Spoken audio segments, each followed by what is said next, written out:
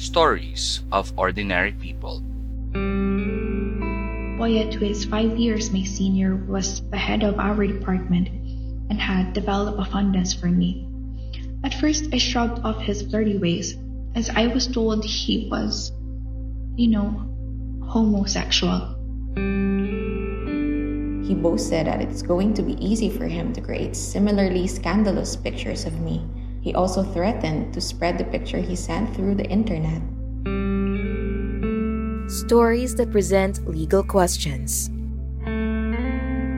Is my husband's homosexuality enough reason to ask for the dissolution of our marriage?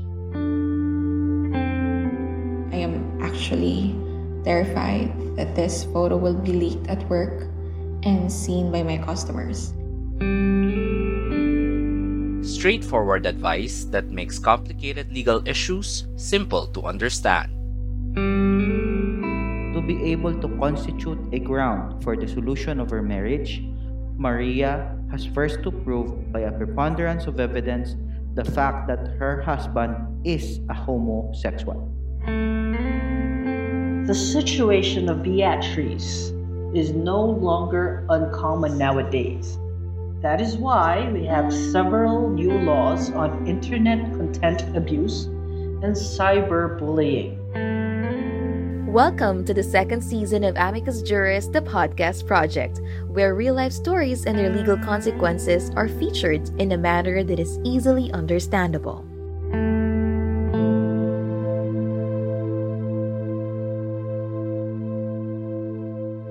Good evening, and welcome to the podcast. Tonight, we are going to discuss the responsibility of parents and other family members to support each other. Good evening, partner. Article 199 of the Family Code provides that the support of the family members devolves in the following order. First, his or her spouse. Second, descendant in the nearest degree. Third, ascendants in the nearest degree. And lastly, brothers and sisters. You are correct there, partner. It means that an individual will be first supported by his or her spouse. If he has no spouse, support should come from his children. If he has no children, support should come from his parents. Lastly, if parents are no longer alive, support should be provided by his brothers and sisters. But the question is, what happens if the person who is obliged to give support has no financial capacity? For example, who will shoulder the needs of the children if their parents are not able to afford financially? Well, to help us understand the law on support, we are lucky to have with us our guest lawyer, Attorney Christine Florete. Tonight's episode is about the predicament of Tanya, a solo parent and mother of 2 teenage daughters, Katrina and Annabelle. Let's listen to her story.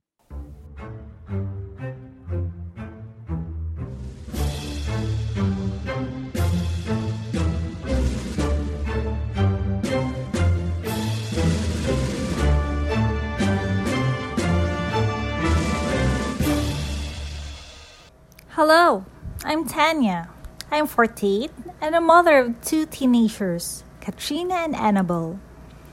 I am currently based in California, USA, and working as a nursing assistant.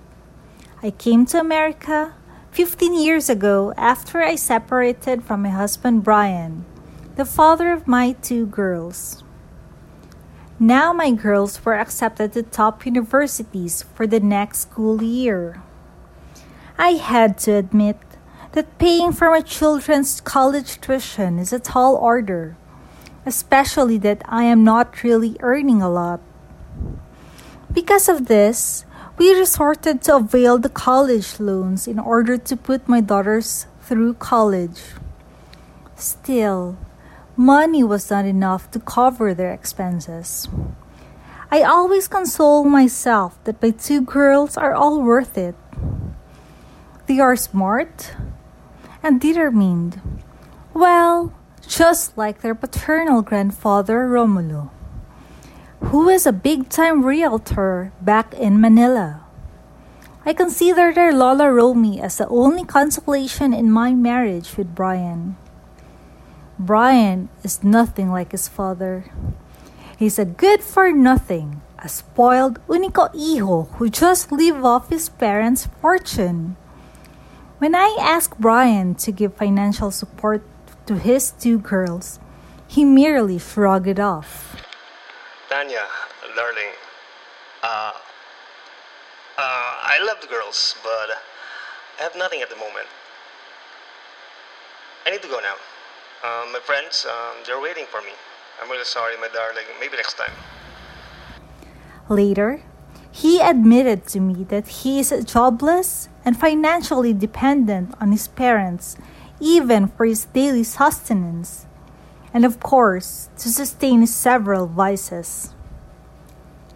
Our common friends later confirmed to me that Brian is heavily in debt and has avoided going to prison because of his powerful family.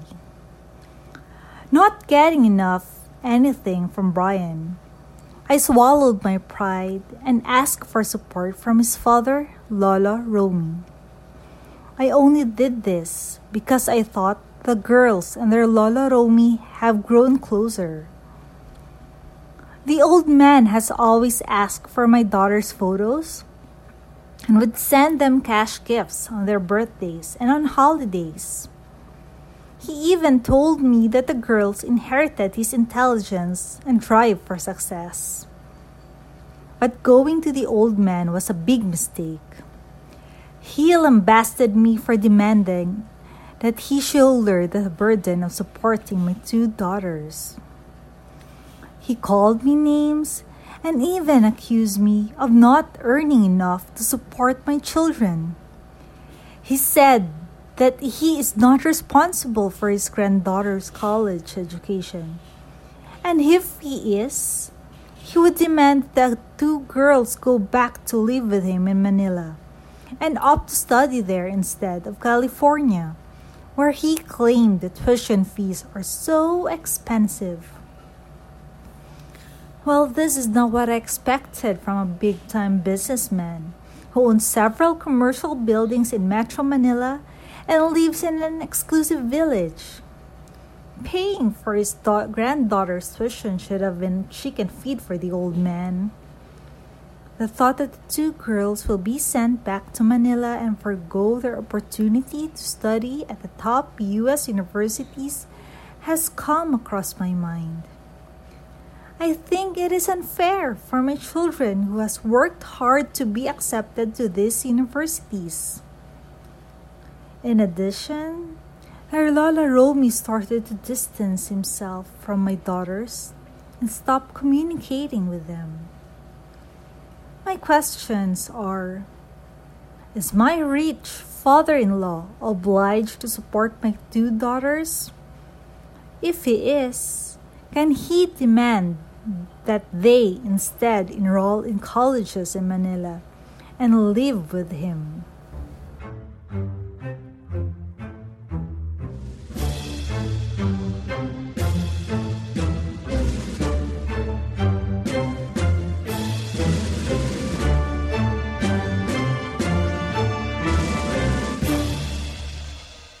Thank you for sharing your story with us, Tanya, and congratulations to your daughter's achievements.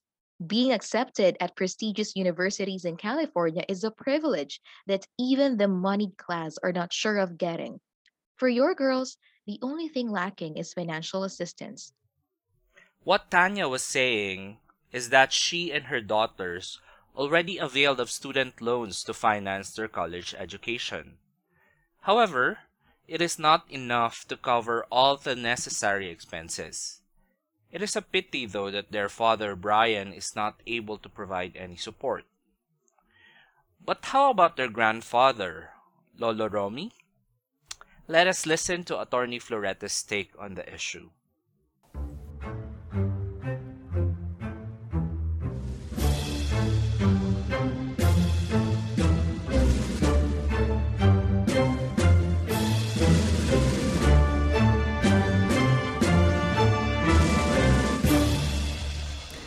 Good evening, Blessy and JP. It's nice to be back in the podcast. Going directly to the point, Lolo Romy is duty-bound to support his granddaughters financially. And JP is correct to say that Article 199 of the Family Code of the Philippines makes grandparents duty-bound to support their grandchildren. While it is provided under said provision that Tanya and Brian are primarily charged to support their children's college education, both are in no position to provide the same. In view of their incapacities, the obligation to furnish said support should be borne by Lolo Romy. Under Article 199, Lolo Romy, as the next immediate relative of Katrina and Annabelle, is tasked to give support to his granddaughters in default of their parents. It bears stressing that Lolo Romy is well off financially, being a successful realtor. Thus, he has the financial means to support his granddaughter's education in lieu of their parents. Now, going to Lolo Romy's proposal that his grandchildren should stay with him in Manila and study there, we must examine Article 204 of the Family Code. This provision provides two options for the person obliged to give support. First is to give the determined amount of support to the claimant. Second is to allow the claimant to stay in the family dwelling.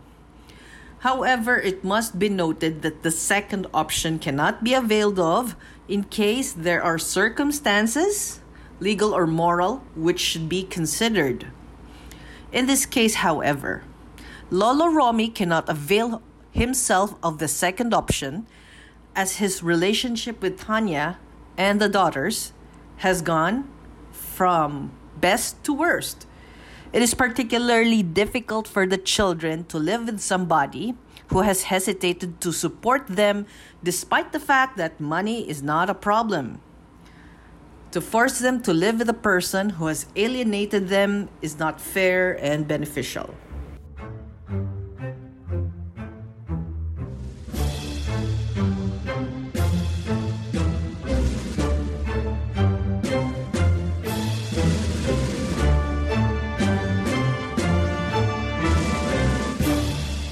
Thank you, Attorney Florete, for explaining to us the provisions of the law on support. Supporting one another when the other is just capable of giving such support is one of the best traits of the Filipino family. In our case, Tanya's exceptional daughters can rely on their Lolo Romy to make their dreams of studying in American universities a reality. He, however, cannot force them to move back to Manila and study there as this arrangement has not become practical. Well, partner, we finished another very informative episode. We hope our listeners were able to learn another legal doctrine that we were able to simplify for them. We hope that you continue to listen to our upcoming episodes and learn more about the law. And once again, this is your host JP, and together with my partner Blessy, wishing you the best for the rest of the evening. Good night.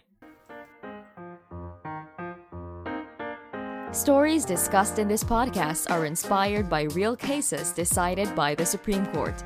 The opinions and views of the guest lawyers are their own personal analysis and views on the featured topic. Any comment about the podcast episodes may be sent to Amicus Juris Facebook page.